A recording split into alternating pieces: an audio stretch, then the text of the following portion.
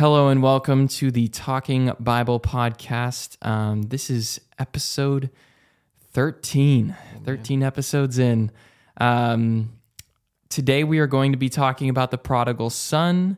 Last week and for 2 weeks we took a little hiatus talking about culture and whatnot and how it affects the church.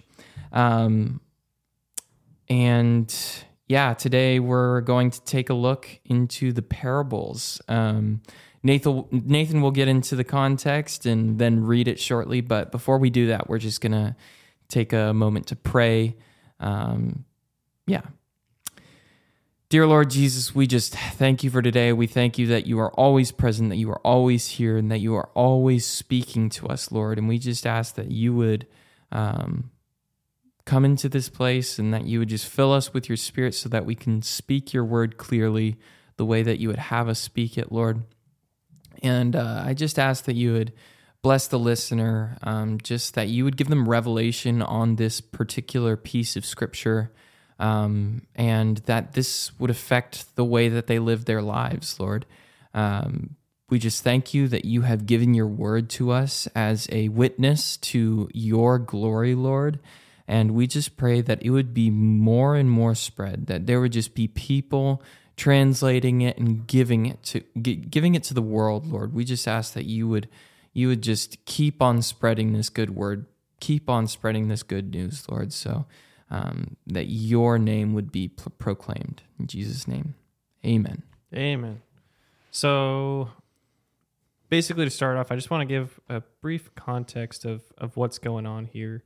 So we're in Luke 15 today, and the first piece that you need to know is like who the audience is that Jesus is telling these parables to, and he is surrounded by tax collectors, sinners, and then the Pharisees and teachers of the law, and so he shares a total of three parables. We're not going to share all three of them. We're just going to go over the parable of the lost son, but before the parable of the lost son, Jesus shares two other parables. The first one is about a sheep that gets lost, and the second one is about a lost coin that it's like 1 out of 10 coins. There's one coin that's lost out of 10, and basically we're seeing the father's heart towards these lost items, and or lost sheep and lost coin. It shows the value that God sees and the celebration that is there when they're found. And it's basically the entire piece is just sharing this kind of it's a slight rebuke against, not slight, it's a rebuke against the Pharisees. But today we're just going to be going over the parable of the lost son. We might touch on a couple of the other two parables, but I'm going to go into it. So we're starting at verse 11, and it says, so Jesus continued, "There was a man who had 2 sons. The younger one said to his father, 'Father, give me a share of the estate.' So he divided his property between them. Not long after that, the younger son got together all he had, set off for a distant country, and there squandered his wealth in wild living. After he had spent everything, there was a severe famine in the whole country, and he began to be in need. So he went and hired himself out to a citizen of that country, who sent him to his fields to feed pigs. He longed to fill his stomach with the pods that the pigs were eating, but no one gave him anything. When he came to his senses, he said, 'How many of my father's hired servants have food to spare, and here I am starving to death? I will set out and go back to my father and say to him, Father, I have sinned against you. I have sinned against heaven and against you. I am no longer worthy to be called your son. Make me like one of your hired servants.'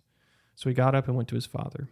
But while he was still a long way off, his father saw him and was filled with compassion for him. He ran to his son, threw his arms around him, and kissed him. The son said to him, 'Father, I have sinned against heaven and against you. I am no longer worthy to be called your son.' But the father said to his servants, 'Quick, bring the best robe and put it on him. Put a ring on his finger and sandals on his feet. Bring the fattened calf and kill it. Let's have a feast and celebrate. For the son of mine was dead and is alive again. He was lost and is found.' So they began to celebrate. Meanwhile, the older son was in the field. When he came near to the house, he heard music and dancing. So he called one of the servants and asked him what was going on. 'Your brother has come,' he replied, 'and your father has killed the fattened calf because he has him back safe and sound.' The older brother became angry and refused to go in. So his father went out and pleaded with him. But he answered his father, 'Look, all these years I've been slaving for you and never disobeyed your orders, yet you never gave me even a young goat so I could celebrate with my friends. But when this son of yours, who has squandered your property with prostitutes, comes home, you kill the fattened calf for him. My son, the father said, you are always with me, and everything I have is yours. But we had to celebrate and be glad because this brother of yours was dead and is alive again. He was lost and is found. Yeah. Yeah, there's a lot to cover. In this parable. Yeah. And I think one thing we should maybe say is that Brayton and I might be a little bit it's not that we're off on the way that we're interpreting it. We just had two different perspectives that we were reading it as. Like, yeah.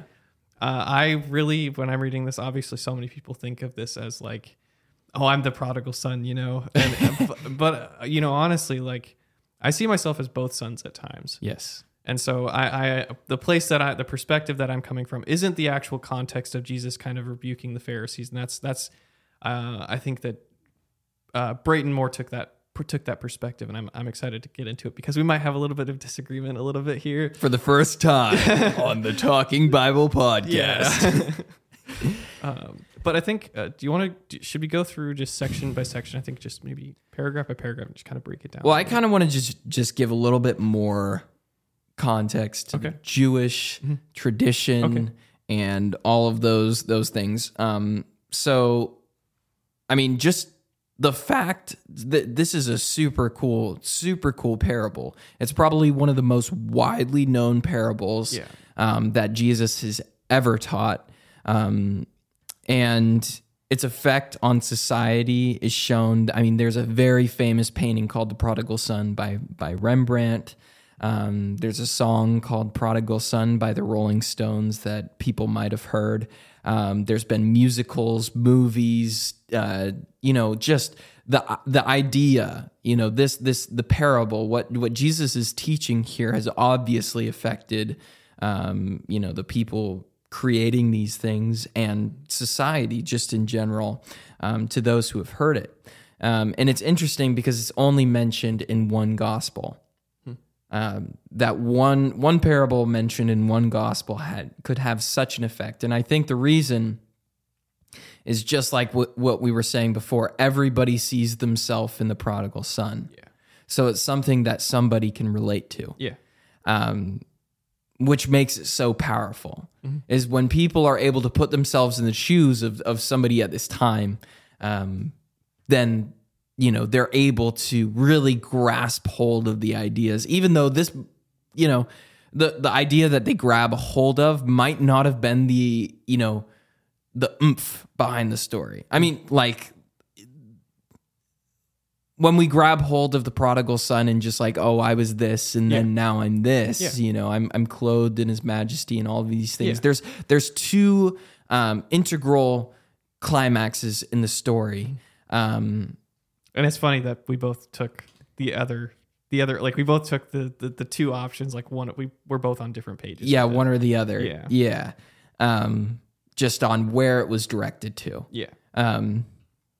But both of them have the same, both of the approaches, both of the climaxes of the story have the same meaning, which is that God gives abundantly. God gives abundant grace indiscriminately to both parties, which is really, really cool. So a little bit more background just on the weight of this son coming to the father, and saying, give me the share of the estate that falls to me, my inheritance. So if you go back to the fifth commandment, which is honor your father and mother, that was held sacred in Jewish society. Sacred. Like there's this one story. I was listening to it on a podcast. I believe it was theology and apologetics podcast, and he was talking about this traditional Jewish story where there was this family who had this precious stone, and the high priest wanted to buy it, and they came. There was these priests that came to the door, and they offered him like 60 years worth of wages for the stone, but it was the son that came to the door. And he said no. And then they came back later and said, we'll give you 80 years, like just a crazy amount of money for this stone because he wanted to put it on his ephod, which was the tablet that had all of these stones that the high priest would wear. And he said no. And then they came back the next day and then they said, why didn't you accept the offer? And the reason was because the father had the possession of the stone and he would not wake him up. He would not wake him. The father had the stone under his pillow, and the kid would not wake him up because it would be a dishonor to his father if he woke him up. That would be disrespectful. So you have to realize that there is an immense sense of respect that one feels in the Jewish culture towards his father and mother, which I think should be emulated in our culture, but just isn't. Yeah. So I mean, to be fair, the Ten Commandments. I think that just in and of itself is sacred to the Jewish people. But I do think that it's integral to this story. Thinking of that. Yeah, and essentially there's this idea of honoring your father and mother, wherein you're dignifying them. You're dignifying your father and mother, giving them the respect that is due because they brought you into the world. So, in an applicable sense, to the Jews, it would mean making sure that your parents are fed, clothed, not disrespected. When they get older, when they're not able to, take care of themselves. Yeah. You are, in an applicable sense, you are the one who is then taking care of your mother and father. But it would even go past death, to the point where people, if you spoke ill of your father and mother, like there was serious judgment that you would face, because you are destroying the legacy that your mother and father had built by speaking ill of them. That's pretty interesting. So so there's this immense weight on respecting your father and mother that is in the Jewish culture at this time. So when you get in the beginning of the story where it said the younger of them said to his father, which the younger is the one who is not receiving like the double portion, right? He's the one, he's not the firstborn son. The younger said to him, give me the share of the estate that falls to me. Essentially, what this kid is saying is, you're not dying fast enough, so give me the money that you owe me. So you get this sense of this kid who disrespects his parents and his father in a way that is like, I wish you were dead. Yeah. Right? Yeah.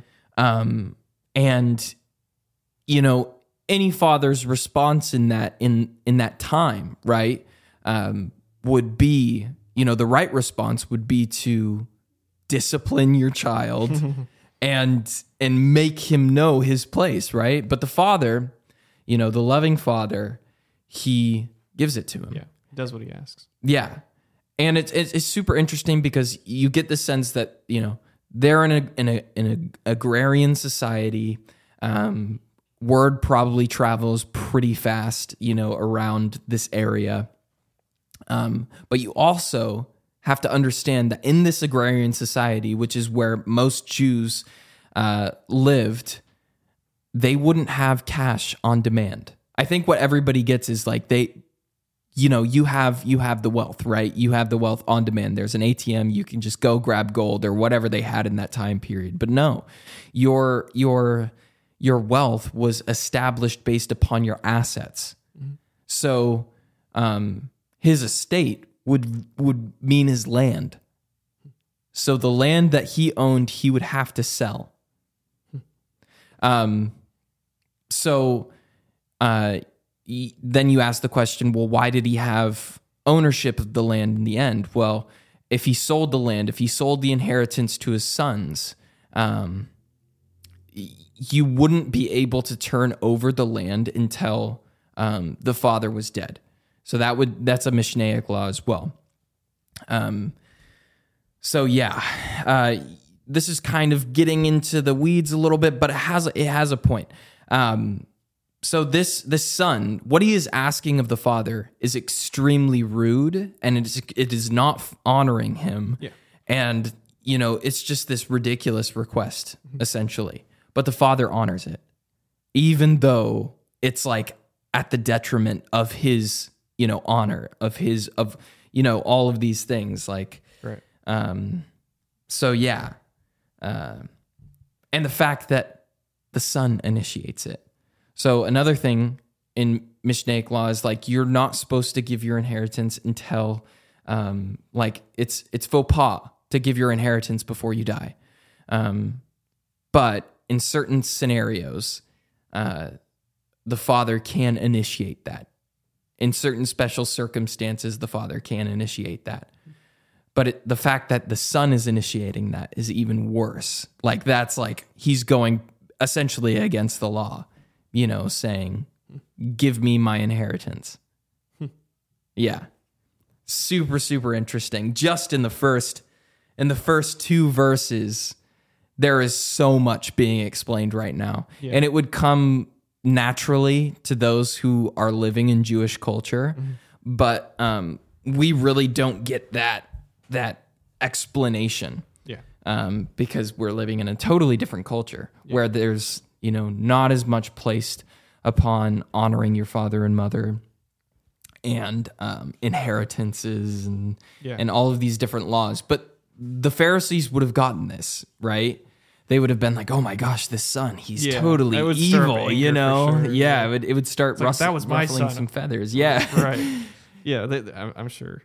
Yeah. Just in that first section, the way that I was, if there was ever a parable that described me to the T, it would have been this one. But I think that's probably why I wasn't really able to separate myself from the stories, because I can apply this so much to my life. Yeah. Where it's like, God, I was, when I thought of the inheritance, I was just thinking of the promises that, like, and I can't speak for everybody because I don't know what God has spoken over their life. I believe that I'm going to get married one day, and when I was going off and I wanted to have sex before I was married and do all of these things, I took it into my own hands, and I took it out of the Father's hands and His plan for me, not trusting in what He had planned for me. And that's really where I was, I have that introspection, I guess, with looking at my own life and making my own mistakes, where the Father let me go my own way. Mm-hmm. And it wasn't like He stopped me from doing the things that I wanted to do, or from the drugs and the drinking and the issues that I had. He didn't stop me from doing those things. Yeah. But and this is just from the first section, I'm like, oh my gosh, you guys, like, you just see a reflection of yourself. I mean, and so that's where I was having the difficulty of separating myself from the context of the story. Because who is he talking to? He's talking to the Pharisees. Yeah. I understand that he's talking to the Pharisees, but I have it's personal. It's personal. It's very personal for me. Yeah, and I think it is for a lot of people who go through this passage, because there's so many people who go their own way. I mean, in a sense, I went my own way. I did what I wanted. I didn't go to church. I didn't commune with people because I thought I was over it and everybody else was just stupid. Yeah. But yeah, there's and it's really relatable. And I'm not going to stop there. Like, as we're going through, I'm probably just going to let you go through the context, like the actual context, because I'll eventually get to whatever I was thinking when I was reading through this. But I'm actually really excited about going through this. Yeah. So then you go on to the next verse, verse 13, where it says, "Not many days later, the younger son gathered everything into a distant country, and there he squandered his estate with loose living." So that is really, really jam-packed with a lot of stuff. So not many days later. So especially if you're thinking of assets, your money being obtained through assets, it would be things owned, right? So in order to obtain his inheritance, we totally missed something. Let's pause there and then go back to 12. So he divided his wealth between them. Mm-hmm. So a lot of people think that, the son's getting upset because he didn't get his inheritance, but the younger son got his. When it says, so he divided his wealth between them, he's not talking about just the younger son receiving his inheritance. Both of the sons received their inheritance, which is really glossed over by a lot of people. But that sets it up for more of the story. Later on, yeah. Yeah. So not many days later, the younger son gathered everything together and went on a journey into a distant country, and there he squandered his estate with loose living. So not many days later, you get a sense that these assets were sold quickly. So what you usually would do in order to sell things and sell them quickly so you can get money off of them is sell them for less than they're worth, right? So this father is selling his estate, which, I'm guessing he built up, he cultivated the land, he did all of these things, and he's selling his estate. All of these things that he built up, and he built a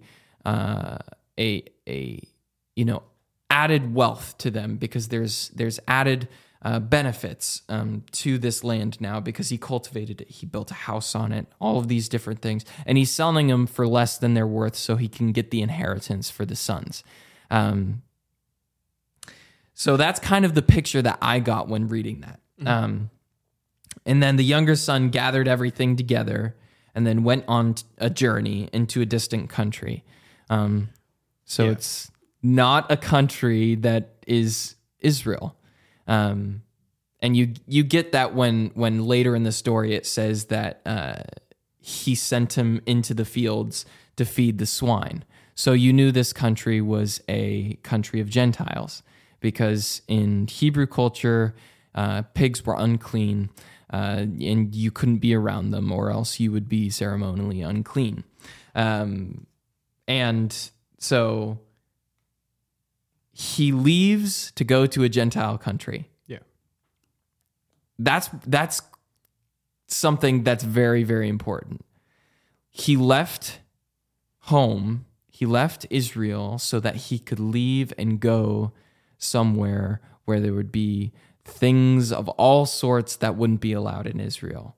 Right. I know later in the story it says that the brother says that, he was carousing with prostitutes and all. He makes an accusation, but we really don't know, just as far as the parable goes. But all we do know is that he squandered his estate with loose living. Yeah.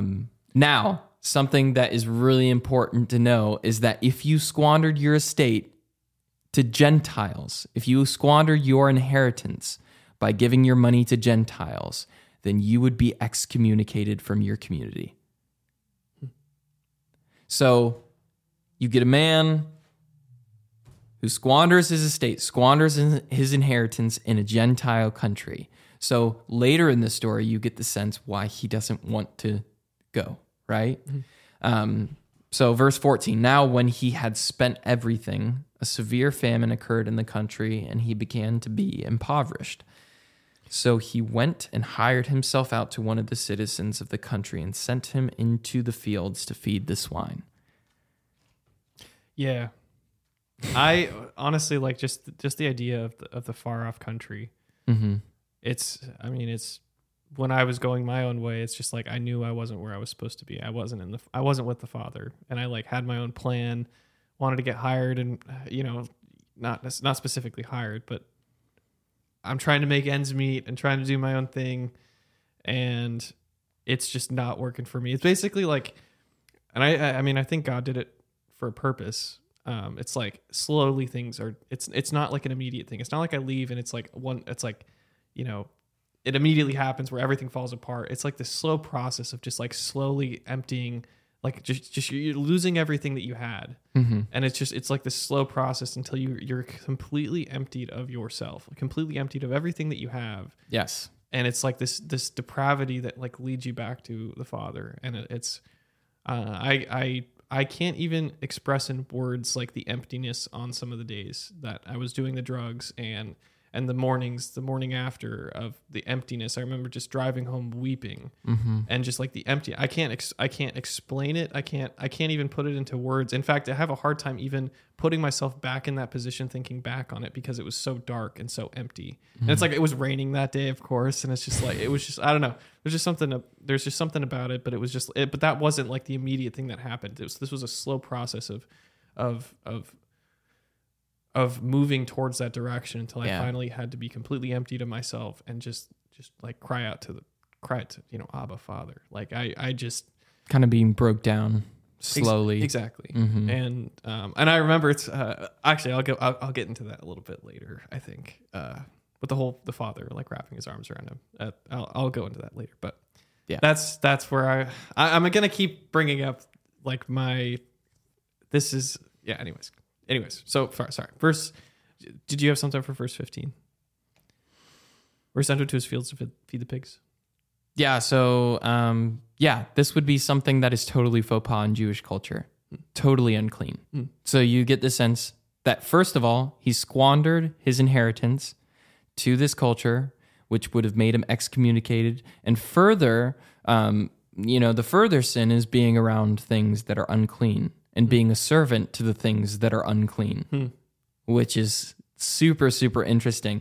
Would have probably ruffled the feathers of the Pharisees quite a bit, just thinking, okay, this dude was an idiot. He squandered his inheritance, and then to, make back the money, essentially, for the inheritance, goes and works with unclean animals. It's interesting to note that like as Jesus is going through these different things that he does in the far off land, it's like he's getting humbled. The person, the young son, he's getting humbled more and more and more and more and more. Yeah. It's a really interesting picture that Jesus is like, he did this thing. It's like, oh, that's pretty bad. It's like, and then he did this thing. It's, oh, okay, that's really bad. It's just like it's like escalating in severity of what's actually going on here until he longs to eat the food of the pigs.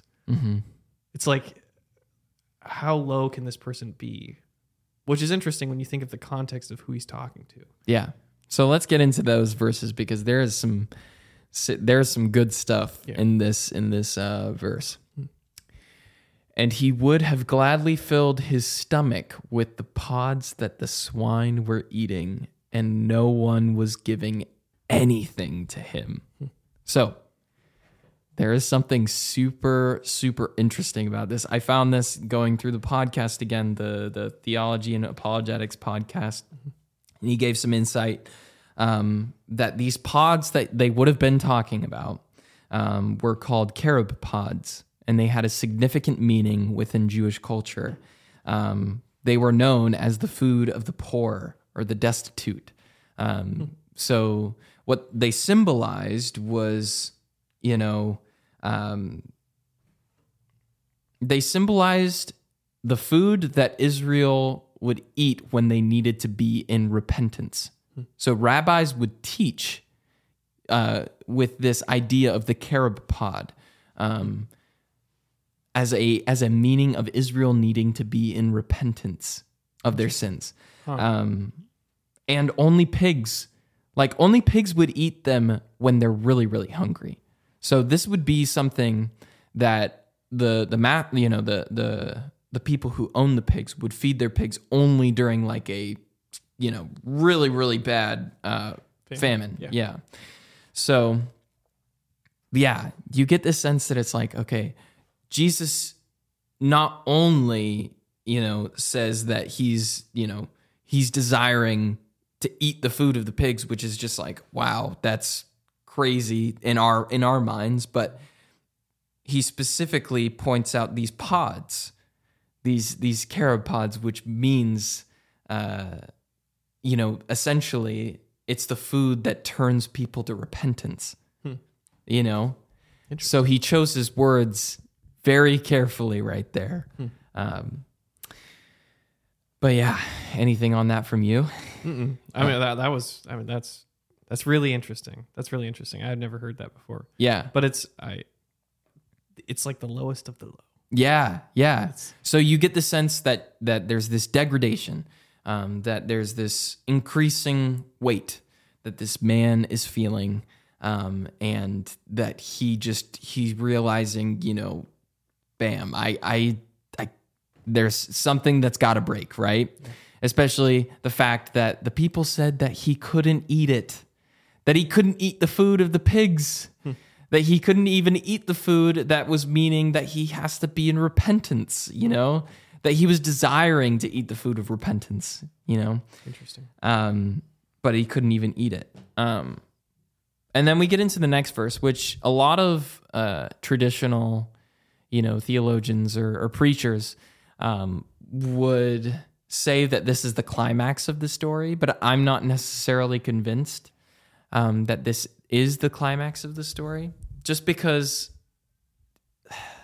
there's a better piece to it. If this is the climax of the story, then it's not as it doesn't seem as powerful. And it says in verse 17, but when he came to his senses, he said, "How many of my father's hired men have more than enough bread, but I am dying here with hunger." So a lot of people interpret that when he says, but when he came to his senses, that's the turning point, that's the climax of the story where he's repenting, right? He's turning from his sins. But really, what it seems to be is he's just trying to find a way out, right? And you can tell that from his wording is just that, how many of my father's men have more than enough bread, but I am dying here with hunger. There's still this, sense of this, oh, well, I need food and, I'm going to find a way to get that food, I don't know if I read it the same way. The reason being, it's like he's considering looking back at what he threw away, and looking at that even the least in my father's house were being taken care of, and I squandered that. I didn't read it the same way. Interesting. That's where I got like he came to his senses. He's like, dude, like I'm not even eating what the pigs are eating. I'm longing for what the pigs are eating, but where I came from, my home, like that's my father would feed me basically. Mm-hmm. I don't know. I think for me, I believe that was I do think that was the turning point. But I can see how you read it, where it's like it still sounds like he has ego. Mm-hmm. And maybe I don't know if it's necessarily just the way that you read it or not. But that's just how I. Yeah, and I might be reading into it, but that's the way that I think. Because you see, we'll get there, but the wording changes. Okay. When he, basically aligns his speech together for the Father, makes his speech. I see what you're saying. Yeah. So when he says, I am no longer, verse 19. 18. 18. I will get up and go to my father and will say to him, Father, I have sinned against heaven and in your sight. I am no longer worthy to be called your son. Make me as one of your hired men. So yeah, he's basically creating the speech for his father, saying, basically asking for a job, but also from a place of humility, understanding that ritually he would have been excommunicated from this community, from the agrarian community that he had been raised in. Yeah, I think I when I read this, I read shame all over it. Yeah, like. Make me like one of your hired servants. Like if you're going to take me back, like put me in the lowest position that I can be. Make me one of your hired servants. Like I'm not worthy. I'm not worthy to even like be called your son. Make me a hired servant at the very least. But this is just the prepared speech though. We haven't gotten actually when he says it to the father, but so he got up and went to his father. Mm-hmm. I just think it's an interesting, that's what he's going to say. Like and it's filled with shame. Like I know it from my own, like it's, I don't know, when you're in rebellion, you're not honest. Mm-hmm. Like and it took him so long for him to actually come up with the right words to say. I don't know exactly if that's right on, but I know for myself, like I would have never thought of anything like that. When I was coming back to my father to apologize for my own actions, and like totally filled with shame. I mean, my dad didn't react the same way that I think God would react for me coming back to coming back, not in like a bad way, but like obviously just I don't know exactly how to put this in the right words. It's just not like it's my dad isn't God, you know. It's like he's not going to react the same way that I think God would react to it. Yeah, not in a bad way, just in a different way. I don't know, but not bad, just different. Just different. Yeah, no, 100%. I didn't mean that in a bad way at all. Yeah, no, I definitely get what you're saying. Just when you're coming from that place, and when you're coming when he's creating this speech, it definitely seems like it would need to come from at least a somewhat humble or self, like you can see where you're at, where your station is. Honest with yourself. Yeah, exactly. You're able to be honest with yourself about your position, and that you need help. Yeah, essentially. Yeah. Where I think you can kind of get the sense where, either he is like coming from a total place of repentance and being like, oh my gosh, I don't know how bad my ways are, or he's looking after his well-being. I think it can be interpreted both ways.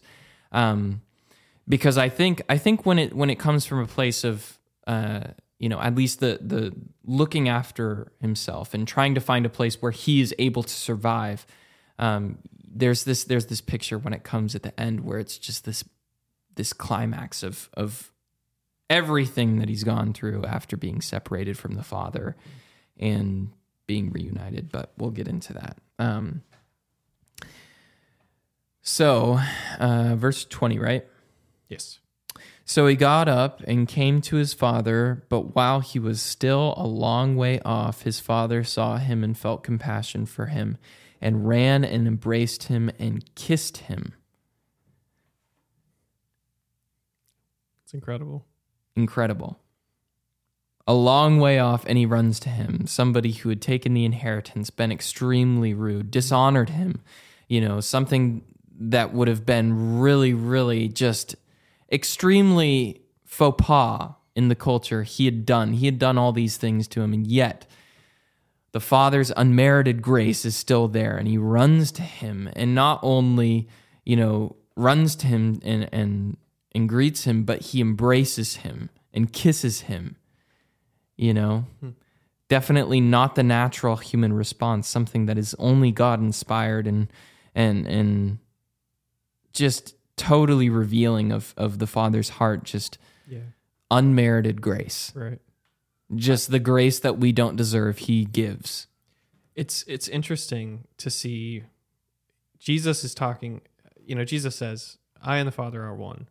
And it's kind of interesting, like when you look, Jesus being the incarnation of God, when you see Jesus, you are looking at he is the physical in-time representation of God. And like you can see how he reacts to people when he feeds the 5,000 and he has compassion on them. And just like seeing you, that it's not just saying that's not just showing who Jesus is, but it's showing how the Father feels towards his people. It shows more into the heart. And so you have Jesus sharing this parable about this Father, and it's just, I mean, it's giving us so much more insight. If I don't know how we would have we wouldn't be able to have a good understanding of who God is and his heart towards us if we didn't have Jesus. He's the best representation of Jesus. He's the only representation of God. I mean, but it's the Father will welcome anybody back in. It doesn't matter what you've done or where you've come from or the things that you've done. The Father loves you, and he just wants you. He wants to take hold of you and love you. And for some people, like the households that they grew up in, it's like they don't even have a good grasp, of what love even is. And so like they come to church and it's like they're trying to get right with God. And it's like they don't even have, like they're like, this is kind of weird. Like I don't even know how to like how do I even accept, like how do I accept this love? Like how do I even I'm having trouble. It's almost like you have to, like, you feel as if you have to work for it because you realize how unworthy you are of this love. Yeah. And you're just like, oh my gosh, what am I supposed to do with all of this? Right. Because it's obviously, it's so counter to our flesh. to know that type of love. Yeah. You know? Yeah. I when I was coming back to the Lord when I was 18, after I went to that, I talked about it in our very first episode when we were talking about our testimonies. And after I came back to the Lord, I went to this like summer camp thing for my school at the time.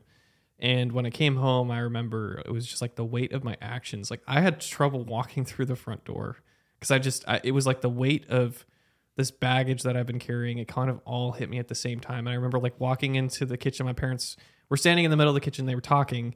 I remember I like walked up to them and I just like immediately gave them a hug. They were like totally unprepared for it. They're like, "Are you okay?" kind of a thing. Because like you have to think, they knew what was going on with me. There were tons of different instances when I was in high school of me actively being in rebellion and not wanting to talk. I didn't want to talk to anybody. And so for me to just suddenly have this like heart, like this emotional, because I started crying. I hugged them both at the same time. I've never done that before. It was like really weird for me because I didn't want to talk about anything that was going on in my life. I just was totally distant. And it was like I opened up to them and I just gave them this hug and I just remember crying. But I was just like, you have to, I mean, that's with my parents and Yeah. my rebellion to my parents. But coming back to the Lord, we are all so unworthy of the grace and the love that God gives us. But I can only speak for myself and like how far off I was from the mark. I was so far off from the mark, and it's like God doesn't just invite you back into the house. He doesn't just invite you in as a hired servant. He invites you in as a son. Mm-hmm. He invites you in exactly where he wants you to be. Yeah. Even if you're unworthy of it. Mm-hmm. Yeah. No, 100%. It's so interesting because it's like our sin removes us. Like without Jesus' justification, our sin would remove us so far. It would separate us from the Father. Yeah. Right? But because of Jesus, like he came so that we might be with the Father. Yeah. And I think like when we get into the next verse where it's like the son's response, there's a change of heart there. Yeah. And I'll go into it. And the son said to him, "Father, I have sinned against heaven and in your sight. I am no longer worthy to be called your son." And that's where it stops. And you look at the change. From verse 18 and 19, where it says, "I will get up and go to my father and will say to him, Father, I've sinned against heaven and in your sight. I am no longer worthy to be called your son. Make me as one of your hired men." He didn't even care to ask his father to make him one of the hired men. He just wanted to be with the Father. Right? So it's this change of like, it's sort of like what I get from it, and my interpretation might be totally different than yours, is like you get this kind of almost half-hearted apology where he understands his circumstances and he knows that he needs something. He needs something to get out of it, but he also thinks of the worldly sustenance that he needs, right? So it's almost this like somewhat half apology, self-serving, but also coming from a place of humility to a place where he no longer even thinks about the worldly sustenance that he needs because he's reunited with the Father. So it's like this change where it's kind of this apology and but also to receive something out of it, to this place where it's like, I don't even care if I receive anything because I've already received so much just by being reunited with you and receiving the unmerited grace that you have given me. I'm not even going to ask for anything. Exactly. I'm just here to apologize. I'm just here to apologize and accept your loving embrace that you have given me, that you've run out to me and you've given me this loving embrace and kissed me, whereas, by any other standard, any other father would have excommunicated me from the society and because of the dishonor that I have given your name, right? But this father is different, right? So there's this heart change, and like that's for this side of the story, for the younger brother, this is the climax. Mm-hmm. This is the climax of the story where it's just like the reunification, because that's really Jesus' heart. He wants to be reunified with his creation, right? Right? Yeah. So all of us at one point or another who are Christians, who are believers, have been sinners. Now we no longer have that identity. We are believers who are justified. We are followers of Christ, who are imperfect, who still sin, but we are no longer labeled as sinners because we are justified by the blood of Jesus. And God is perfecting us. And that goes into a whole entire different topic, sanctification. And we don't necessarily need to go into it, but our identity is now changed. Just like how he changes the identity of the Son, right? Mm-hmm. The Son would have been excommunicated. He would have been all of these different things because of his sin against the Father. He would have had a different name, and he was walking in that name. You get that when you just get this feeling of shame, and he's going to come back to the Father all, pouty faced, just like hoping that the Father responds nicely. But the Father, gives him his name back. He gives him his identity back. And that's what he gives to all of the people who come to him. Yeah. Well, I think we should get into verse 22 because this is about what the Father gives him. Yeah. And it's like this is his immediate response. Yeah. But the Father said to his slaves, "Quickly bring out the best robe and put it on him, and put a ring on his hand and sandals on his feet." So he clothes him. Yeah. He clothes him in fine robes. Yeah. And sandals, which, it's interesting. This is an immediate thing. Mm-hmm. He doesn't wait for the Son to work his way back into his grace. Yeah. It's an immediate thing. You come to the Father, and he clothes you in righteousness. Yeah. And this is an immediate thing. And so from my own story, when I came back, it was like I still had the shame that I had to deal with of the garbage that I was dealing with, but that's not the Father's heart. My shame, my own perspective of my own actions, doesn't affect God's. His love and his perspective of me is unconditional, and he loves me, and so there's a journey, and I actually think it kind of plays in a part of the sanctification where you're trying to lay down your view of yourself to pick up the view from the Father and how the Father views you. Yeah. And laying that, and so I had to lay that shame down to walk in his righteousness. I had to lay all that garbage and the baggage that I was taking with me because I'm forgiven. Mm-hmm. And sometimes I still have to remind myself of, it's not like now I'm a son and I'm good to go. I never have to think about my past again. I still have, there are days that I struggle with it where I still deal with the anxiety of oh my gosh, my past, it's going to catch up with me. And no, I still do that. Yeah, exactly. That's my point. It's that. Yeah. Where we still identify as, oh, I'm just a dirty sinner, Yes. because of all the things that I've done in my past, and but that's not the way that Jesus looks at us. Exactly. Yeah. That's good. Yeah. Yeah.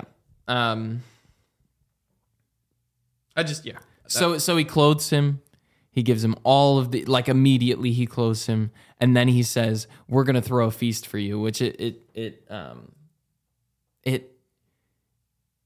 like an echo of the verse where it's all of heaven rejoices, when one person is brought into the kingdom of God, where it's you get this sense of rejoicing for the Son has been reunited with the Father, So it's actually from the two parables before. I tell you that in the same way there will be more rejoicing in heaven over one sinner who repents than over 99 righteous persons who do not need to repent. Yeah, it's that exact piece. Oh, which is why they're in the same chapter. Yeah, of Luke, but sorry, I didn't mean to cut you off. No worries. But yeah, and he's going to get the fattened calf. He's going to bring the best, and he's going to bless above what is expected, right? Exactly. That's the grace. That's the grace. There's just this overwhelming grace. Yes. And it could have that's the thing that it's people. We work in the youth group. Braden's the youth pastor. I'm just a leader part of it, and we have to distinguish between the differences between mercy and grace.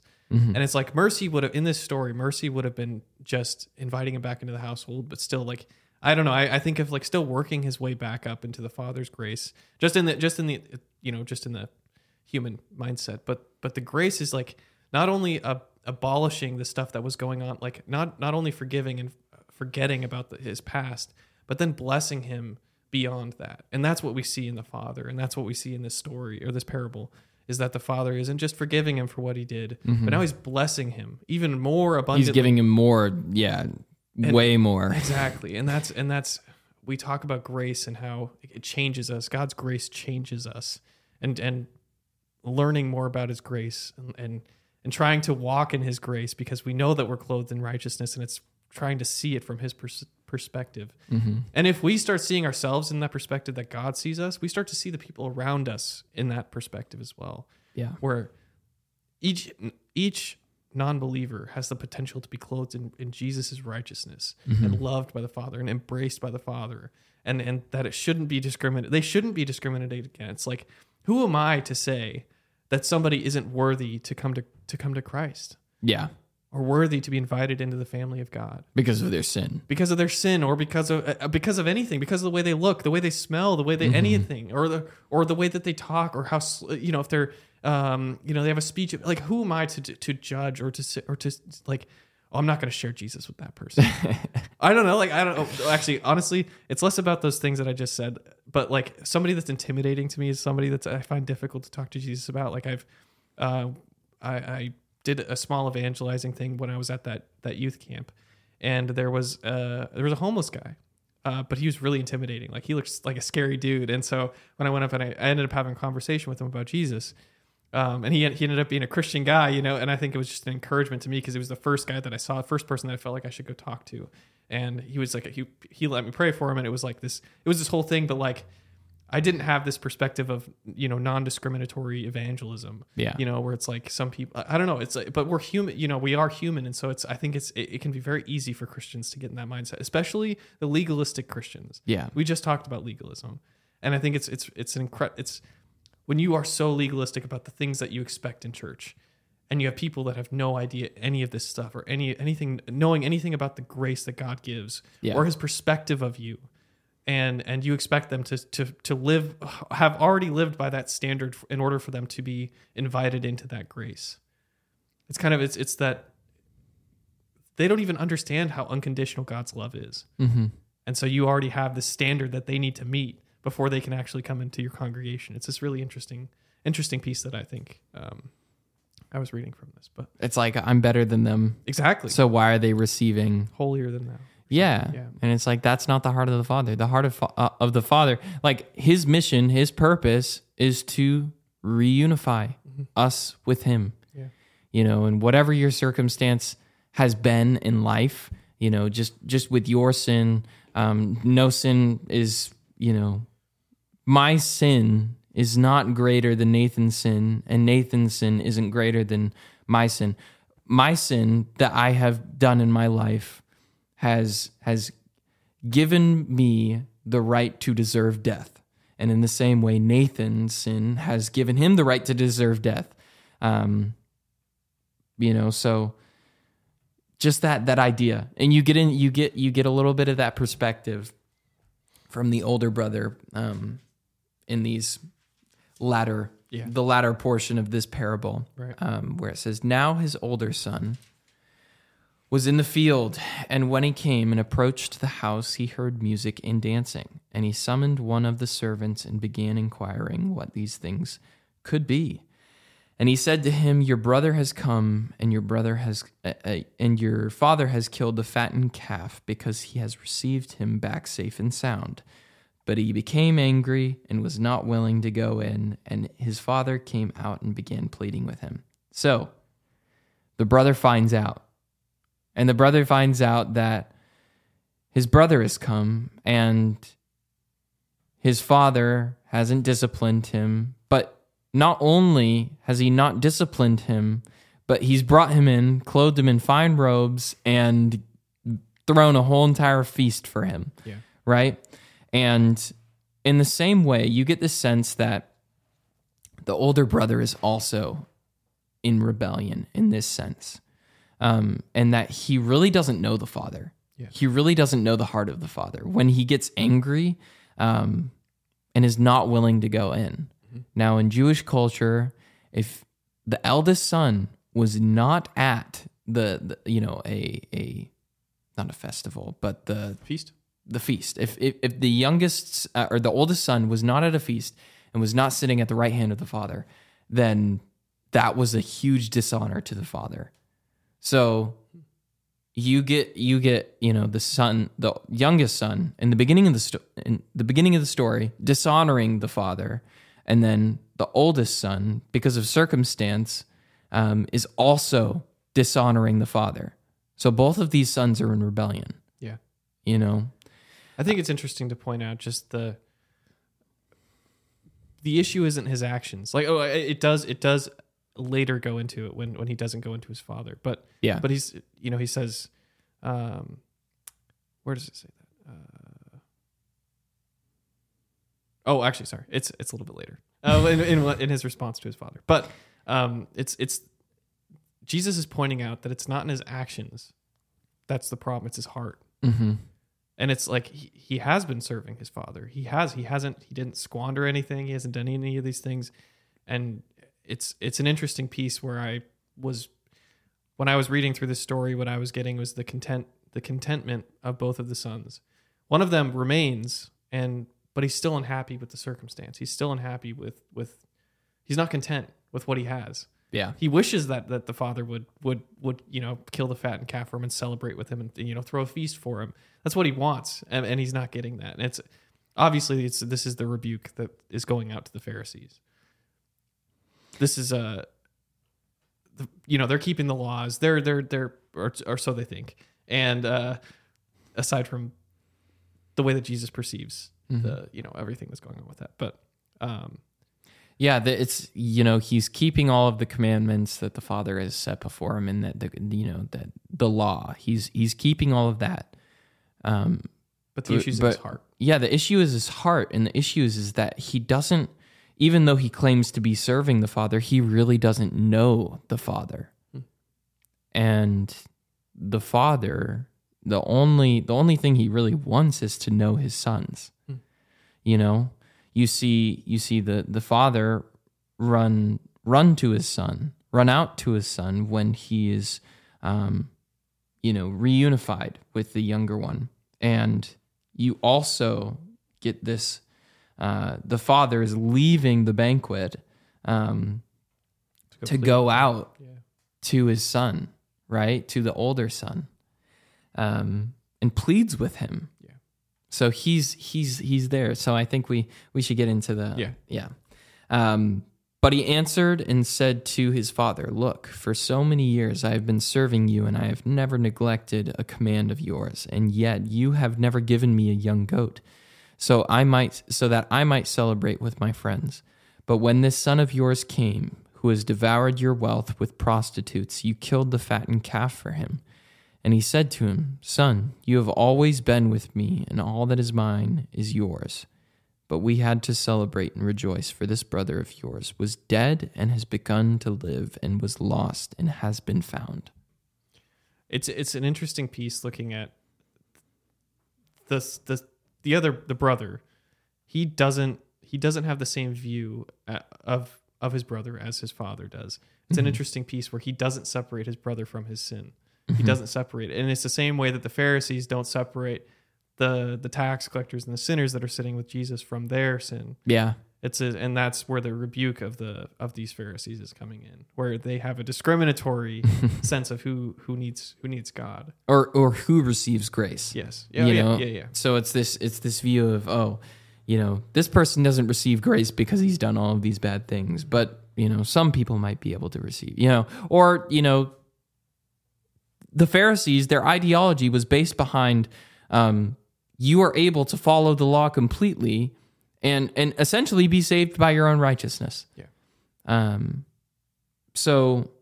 That's totally this Pharisaic mindset where he's looking down upon the man who, had fallen away from God, but he came back. And I totally get when Jesus is rebuking the Pharisees, and it's like, you never knew me. You never knew my heart. You never knew my heart towards these people. You searched through all of the scriptures, and you never found anything because you weren't able to see my heart. you might know all these scriptures, but it's meaningless to you, you know? And you get that sense in the heart of the older son, when he's just like, he's looking down upon the younger brother. And also is, you know, like you said, he's not content. He's not content with the status, because why is this man receiving something when I'm not? And I've done all these things, you know? I think there's even a reflection of the church today. Yeah. In that. We need to be celebratory of when somebody comes all the way out of a life that is lived in depravity and comes to Jesus. We need to celebrate that. Yeah. You know? You know, and even just and the not fact, be critical of exactly people and their problems. We need to be human about it, you know? Like, I think if anything, the story isn't necessarily teaching of our state, but how we need to be more like the Father. Yeah. How we need to give grace indiscriminately. Yeah. You know? What I meant by be more human. Yeah. I don't mean in like. No. I was just adding just to. Yeah. I just want to clarify it really quick. Yeah. No like worries. when I say like be human about it, it's like, you know, don't be the judge of them. Yeah. Be human is like, we've all made mistakes, and remember where you came from. Mm-hmm. Like for me, it's like, I don't want to judge anybody because I know I've done some bad things like that. Yeah. Be humble. Be humble in your status. Humble enough to. In the previous chapter, in chapter 14, Jesus says, let me just read it. Really quick.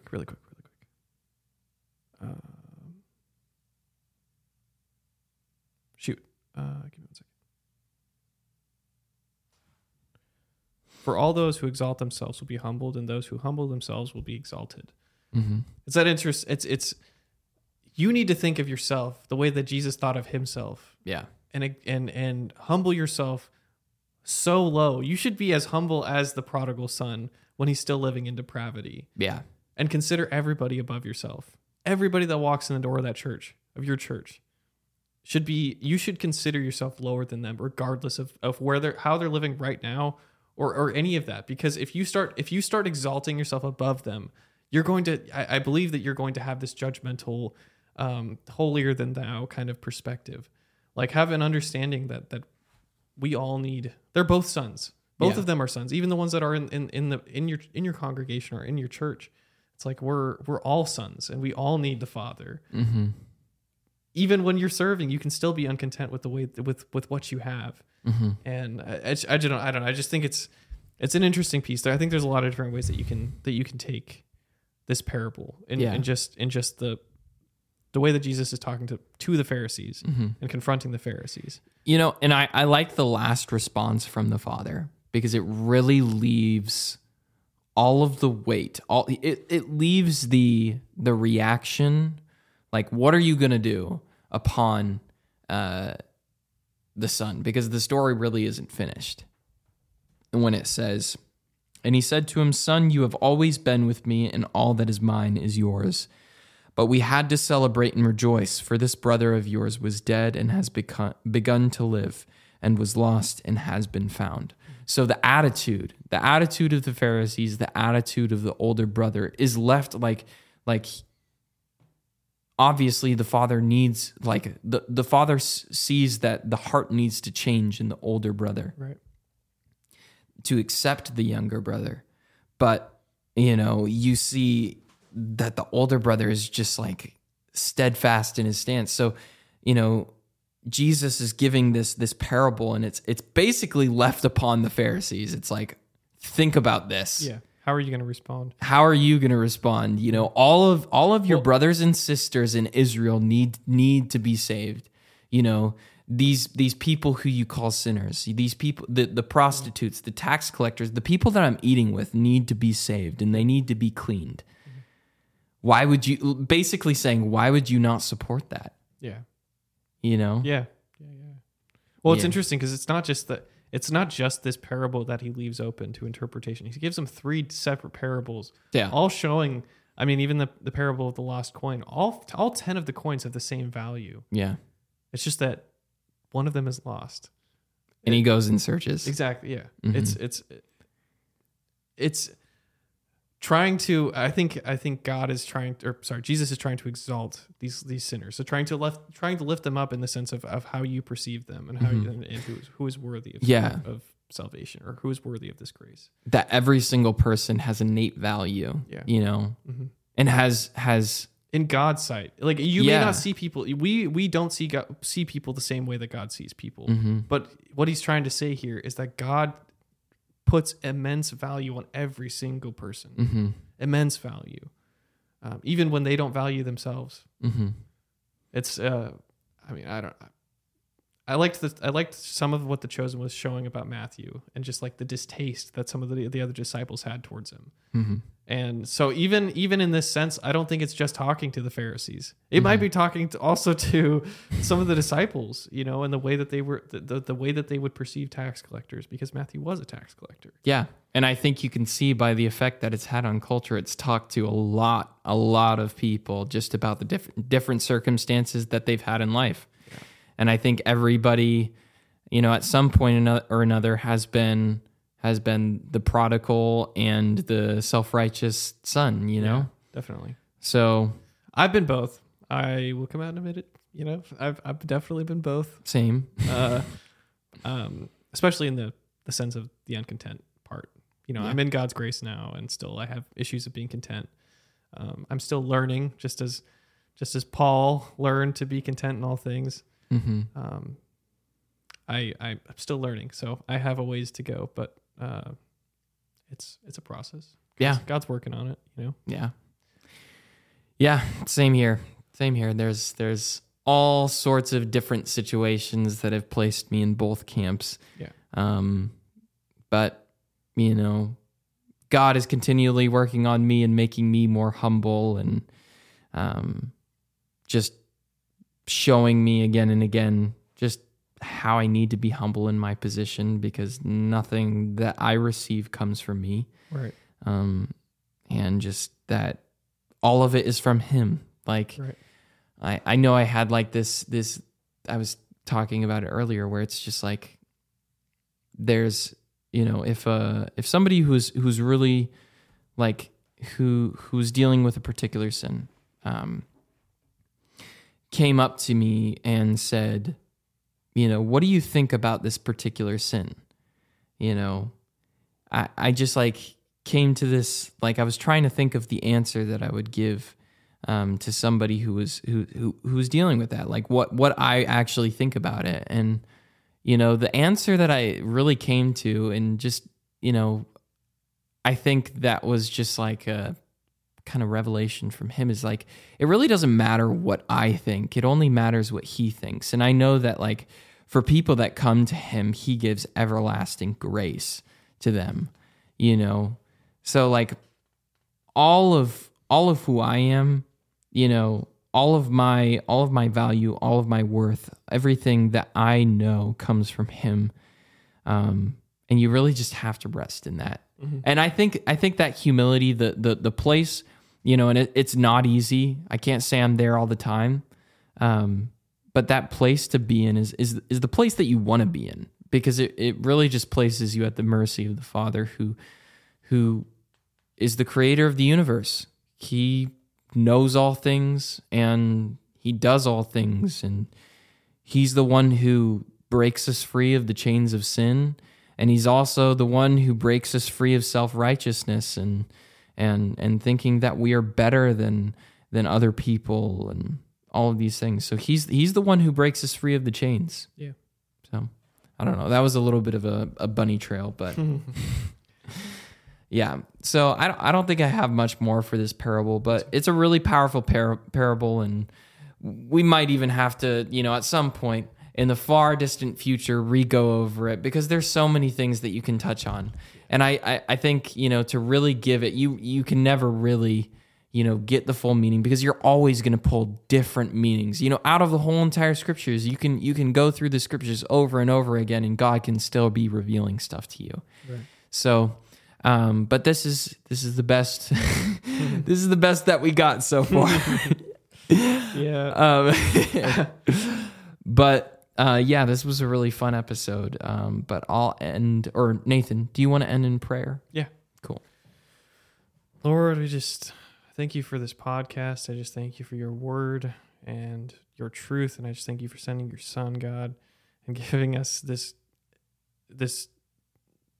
beautiful insight into your heart and the way that you view us and your perspective of us. And I just thank you that you've given us this abundant grace that we can't, I don't even think anybody can fully grasp this grace because it's so undeserved. And we just thank you for that today. I just want to pray for the listeners and anybody who's struggling with their faith, God. I just pray that you'd build them up in faith and just lead them towards you, God. And I just pray for humility, just like the story was telling us. I just pray for humility in people that are in the church, and the humility for people that are acting in rebellion of just acting in rebellion in general of where you think you're supposed to be.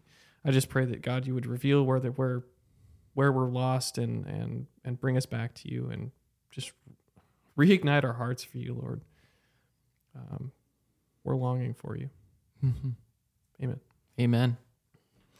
All right. Well, that's it for this episode. We post every Friday at 5 a.m.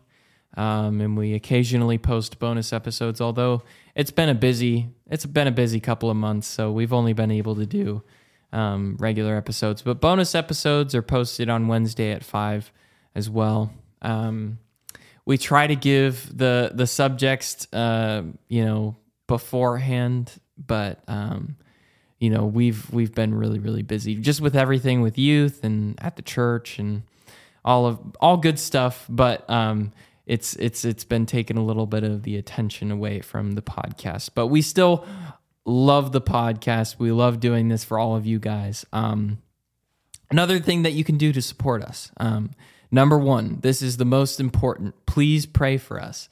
If you can, we love praying for you guys, but in order to make this podcast happen, we definitely need prayer because we are receiving attacks from the enemy, left and right, just on, a daily basis, just life.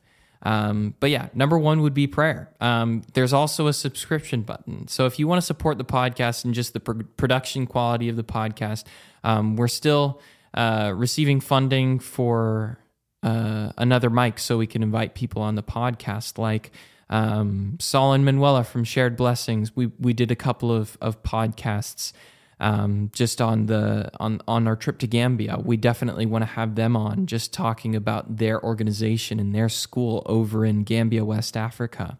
And then people like Kayla Poole, who is our admin assistant at our church, who we want to do some book reviews with. And we want to expand and keep on growing this podcast, but it will not happen without your guys' support. So if you want to check our support the show page, it is down in the description.